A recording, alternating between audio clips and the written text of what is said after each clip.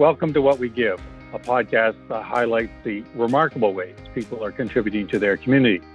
I'm John McKay, the Member of Parliament for Scarborough-Guildwood. Today I'm joined by Christie Gray, Sistema Toronto's Executive Director. For over 2 decades, Christie has been a performer, a composer, a recording artist, and a music educator to countless children and adults.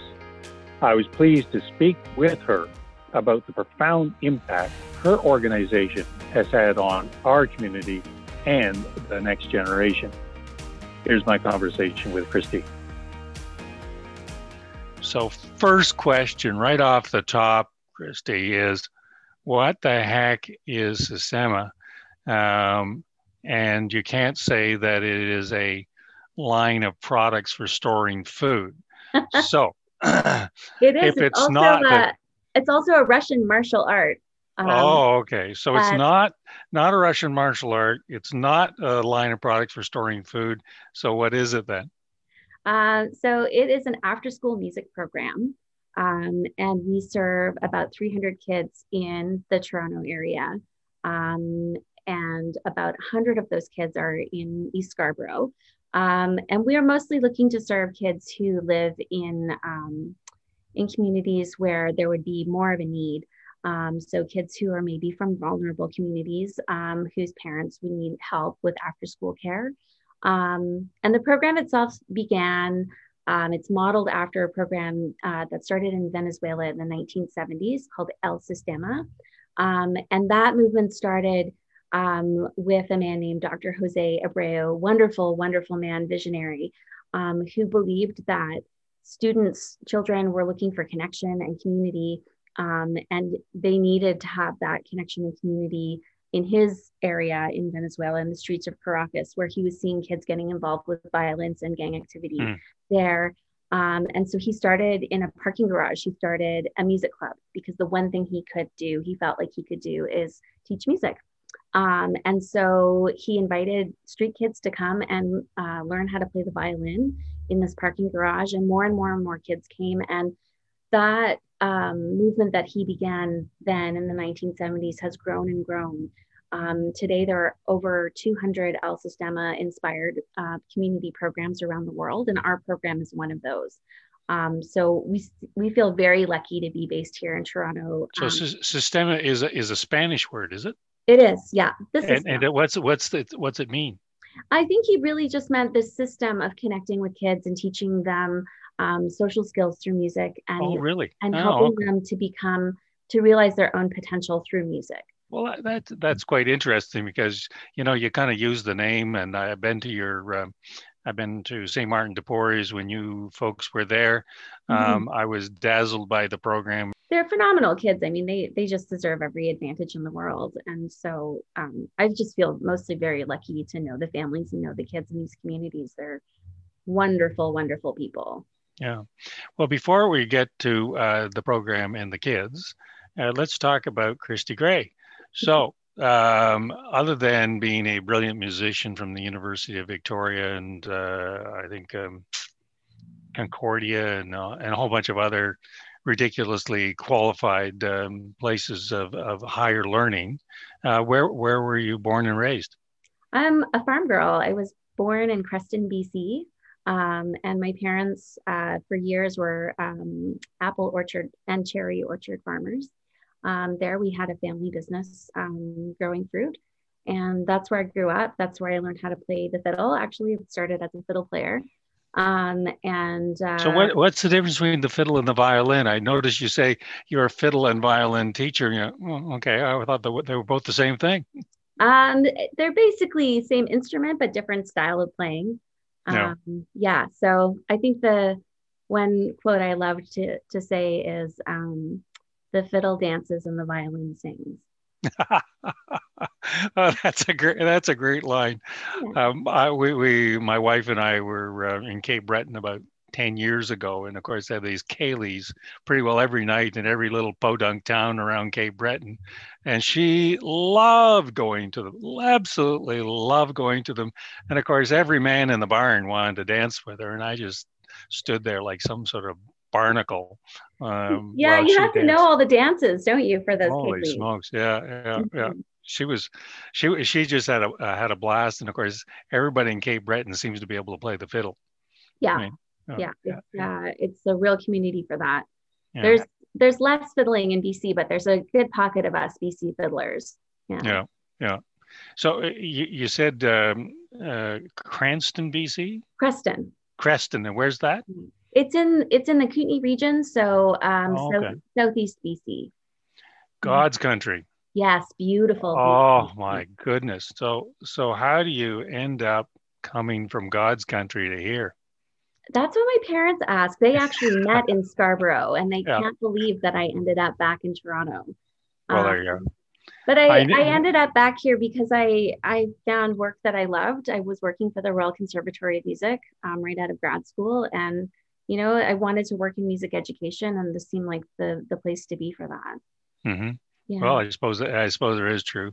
So your parents met in Scarborough. So on this show, it's all things Scarborough, all times, all places. So we're starting to like you already. If in fact your parents met in Scarborough. Well, I can't bestow upon you official Scarborough citizenship, No. but I can say that you are on an accelerated path to Scarborough citizenship. Enough with the Scarborough stuff, and enough with this awesome journey to get here. I know a little bit about the program, but it would be better if you told the folks that are listening about the program and what you hope to accomplish with the program. Yeah, we in our program we accept students when they're little kids, when they're usually about 6, sometimes a little older, but usually between 6 and 8 years old. And so when they come to us, they usually don't have any music background at all, or maybe a little bit at home, but they start out as beginners, and we make an 8-year commitment to each child who enters our program. So when they start with us in grade 1, we say, okay, we're going to be with you at least until grade 8. And they come to us every day after school. So they start right after school, they start with a snack and community time with their friends. And then classes go until 5:45 p.m. every day. And the students are learning the basics of music, how to read music, how to play by ear, understanding music theory. And then they learn an instrument. So usually a stringed instrument, either violin or cello to start off with. And they also learn how to sing in a choir and play in a percussion ensemble. So they're doing about 10 hours a week of music with us every week. Wow. And yeah, so by the That's a time big commitment. That is a very big commitment. it is, it's a free program. So the students receive everything they need for our program free of charge. So we provide them with instruments, with instructors, with all the music and equipment they need, a free snack every day. And for their parents, it's free after school care, which, as you know, in the city of Toronto is so prohibitively expensive. So for families to be part of our program, not only is it the music education and the support that they get through that music education, but also the support to families to have free, safe after school care where they know where their kids are, where they're being cared for, learning important skills.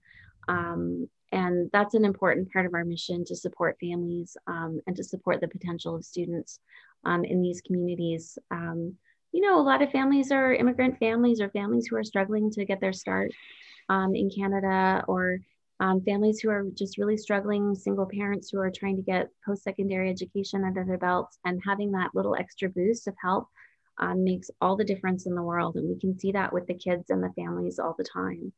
Tell me about what's a profile of a student? Can you describe the student, or for that matter, the family that's attracted to making sure that their kid gets into this program?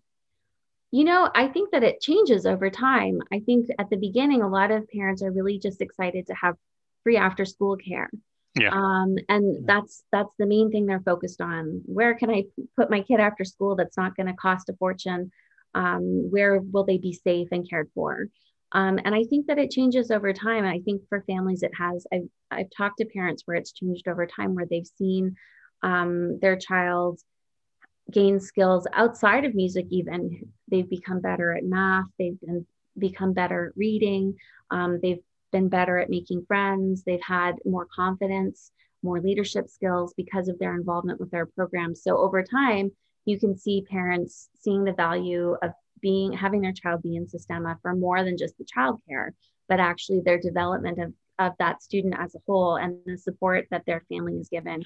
I wanted to explore that part because there's lots of literature that talks about the connection between music and math, music and literacy, and it's not a well understood connection.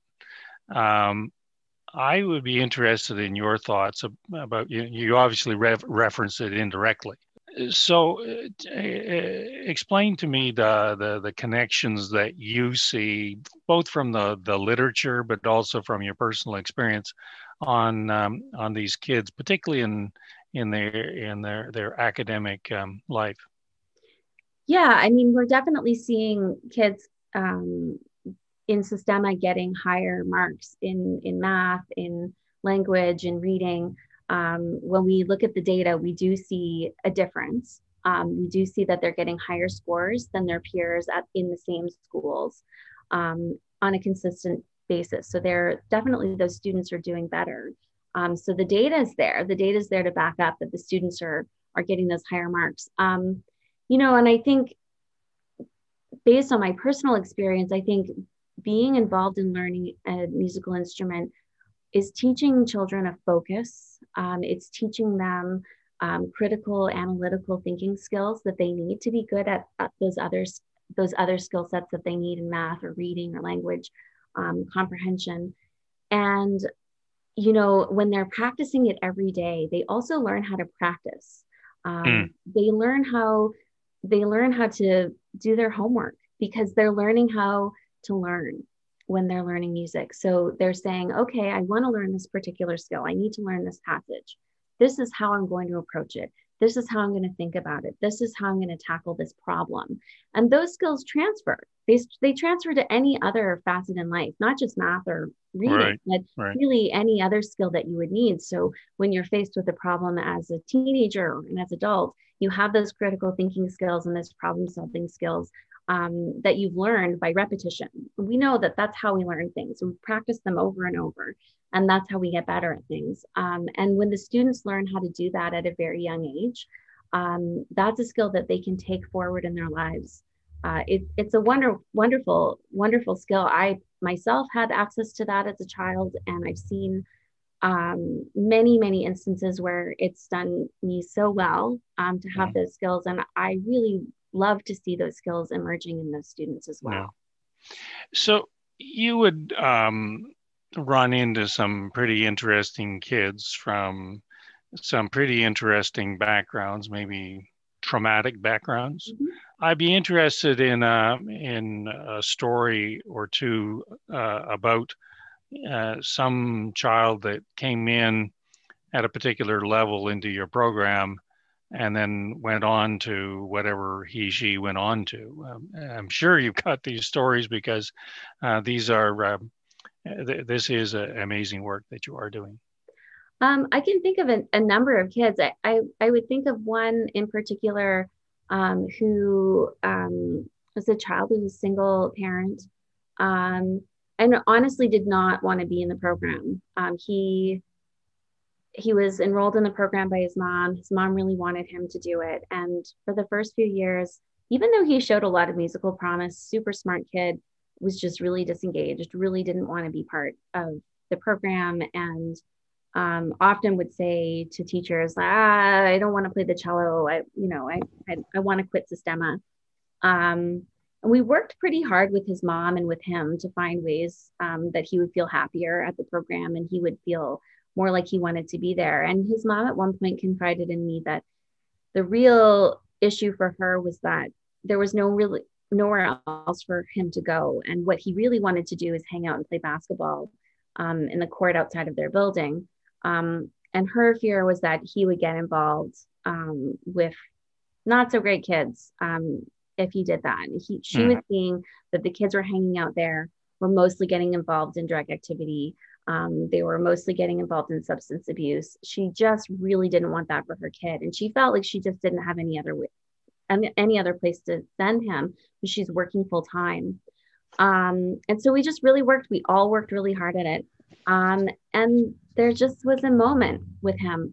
I remember it really clearly. I walked into rehearsal. It was just a regular weekday afternoon in September. And there he was sitting there with his cello. And he said, "Hey, Miss Christie." And I said, "Hey, how's it going?" And he said, "This year, I'm all about the cello." Oh, really? And I was like, "Oh, amazing. That's so great." I said, "That's really amazing." And he said, "Yeah, I'm going to do it. And I'm going to get into arts high school. This is my year." And, Really? he just turned it around. And I'll just never forget the year before, his mom saying, "If we can just get him far enough down the path that it's too late for him to turn back and go the other way. We just got to get him far enough down that path." And I remember thinking, okay, well, like, that's a lot for a music program. I don't know. Can we do that? Like, and it really, you can see now he's in high school. He's going to an arts high school. He's studying cello. He's doing amazingly well. He's such a wonderful, wonderful kid, getting amazing grades. And she was right. He did just need to get a little bit farther down that path, and she needed the help. She had the dream for her son, but she needed the support and the help to get him there. And I really think about that a lot when we're seeing kids now with struggles and are having a hard time. They just need that help. They need people to believe in them.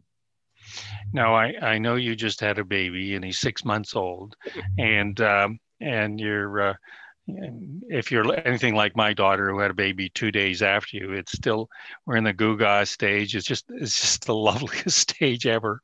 I'm completely besotted by my granddaughter.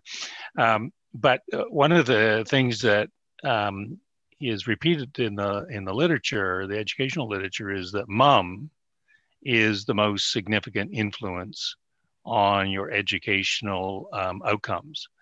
And so I'd be interested again in your observations, because the story that you just related had to do with not only the son, but the mom who pushed, and sounds like she's a wise woman. I wonder whether you've made any observations as to parental units and how and who pushes for these kinds of programs. Moms are the backbones of these communities, for sure. Absolutely. We see moms so often at pickup time asking their kids, "How was your day? And how are things going?" And knowing the intimate details of their children's lives. We see moms advocating for their children. I see so many moms juggling full-time work and single parenthood and going to school at the same time. I think communities are absolutely lucky to have these incredible women who are doing so much in order to keep their families afloat, in order to keep their communities afloat, in order to advance their own learning. It's really inspiring. Honestly, I don't know how they do it. I've got my husband here, and I'm very fortunate in my own personal life, the support that I have for myself and for my baby. And these moms, they don't have that, and they still manage to raise incredible children and do amazing things. So it's pretty inspiring. Yeah. Yeah. So everybody has had to adapt to the reality of the pandemic. I'm assuming your program has also had to adapt. Yeah. So tell us about that adaptation. How does that unfold in the last number of months? It's been a challenging year for the whole team, for sure. We actually started online programming, I guess, just the week after lockdown started in March. Now I kind of chuckle at myself, but at the time I thought, oh, well, they've got this extended March break, so we'll offer programming while they're on this extended March break online, and they'll, the kids will have something to do, their parents will be at work, it'll be nice for them to have something to do. So we'll tell everybody, take your instruments home for this March break, and, we'll do some online stuff with them. And then the lockdown will be over and we'll be back at school. And of course they never went back to school, but for the whole rest of the school year. So we just stayed online, and we started online and we stayed online. We were still doing online classes for the students. The program still happens the same hours every day after school. And we're still checking in with families and making sure that students are showing up on time and that we know where everybody is, providing safe after school care for students, even though it's virtual. And the students are amazingly resilient. They're coming to class every day. They even came all summer, which we never have offered summer programming before. We did this summer, thanks in part actually to a grant through the federal government. And we're just so lucky to have these amazing students who have formed a community, and even in the pandemic are there for each other, checking in with each other. We see them on the Zoom classes every single day and talking about the highs and lows of their day and how things are going with online learning through school. And it's pretty cool to see how well they're doing. And then it's also really wonderful to be able to be there for families and for kids in times when it is not an easy time for everybody. Yeah. Now, you also have some pretty remarkable teachers. People who have serious talent and serious ability are taking out some time from their otherwise busy schedules to do this. Our team is just incredible. I mean, if you look at the roster of teachers and our program, they truly are the superstars of the Toronto performing arts scene. These young up and coming performers and thinkers and educators. We've been incredibly lucky to have this team that we've been building over the last 5 or 6 years. One name that springs to mind is Morgan Melbourne, who is a pianist, and she's our choir director for us. And she is an incredible musician. She's a performer in her own right. And she has really been there for the kids. She's really, I see her working hard every day to engage the students. At the beginning of the pandemic, I was kind of co-hosting a lot of the classes that she was teaching in choir and figuring out how to do choir on Zoom, which is not easy because you can't actually play music together on Zoom. And, it's just been really inspiring to see some teachers like Morgan, rising to the challenge, even though it's a challenging time for everybody. Personally, and for performers, it's such a hard time because there are no performances. Most of the teachers have lost their performing income, which is a big chunk of their income, and also their outlet for their own careers and their passion. And at the same time, you see them showing up every single day for their students and putting on a happy face and finding creative ways to engage and, making up games. And it's, we're really lucky. This community is really, really lucky to have these amazing people doing this kind of work. Well, we are really, really lucky to have you and the Sistema group reaching out to, I'm going to be parochial here and say to the people of Scarborough, particularly the people of East Scarborough, for this amazing program. And I want to thank you on behalf of the community for what you do. But before we bring this to a close, I did want to give you an opportunity to say how people might want to get involved with Sistema, and Lord knows who's listening, but some might be performers, some might be donors, some might be participants, some might, who knows? So give us an idea of how those who want to get themselves associated with Sistema can do it. Yeah, absolutely. Our website is sistema-toronto.ca. So Sistema is spelled S-I-S-T-E-M-A, sistema-toronto.ca. And you can find us on social media. We're on Twitter and Facebook and Instagram. You can see lots of pictures of adorable children playing music. And when you go to Google, don't go to the website about the food containers, products. Or the Russian martial arts. For the music people. Okay. Well, this has been fun. So again, I just wanted to thank you for your remarkable willingness to engage with the people who really do need an opportunity, and out of those opportunities, amazing things can happen. Absolutely. So, thanks very much for chatting. Thanks again. Thanks for listening to What We Give. I'm John McKay. This podcast was produced with support from Leila Sharif, Denise Loss, and Amanda Capito. If you like what you hear, subscribe to What We Give on your favorite podcast player and leave us a review.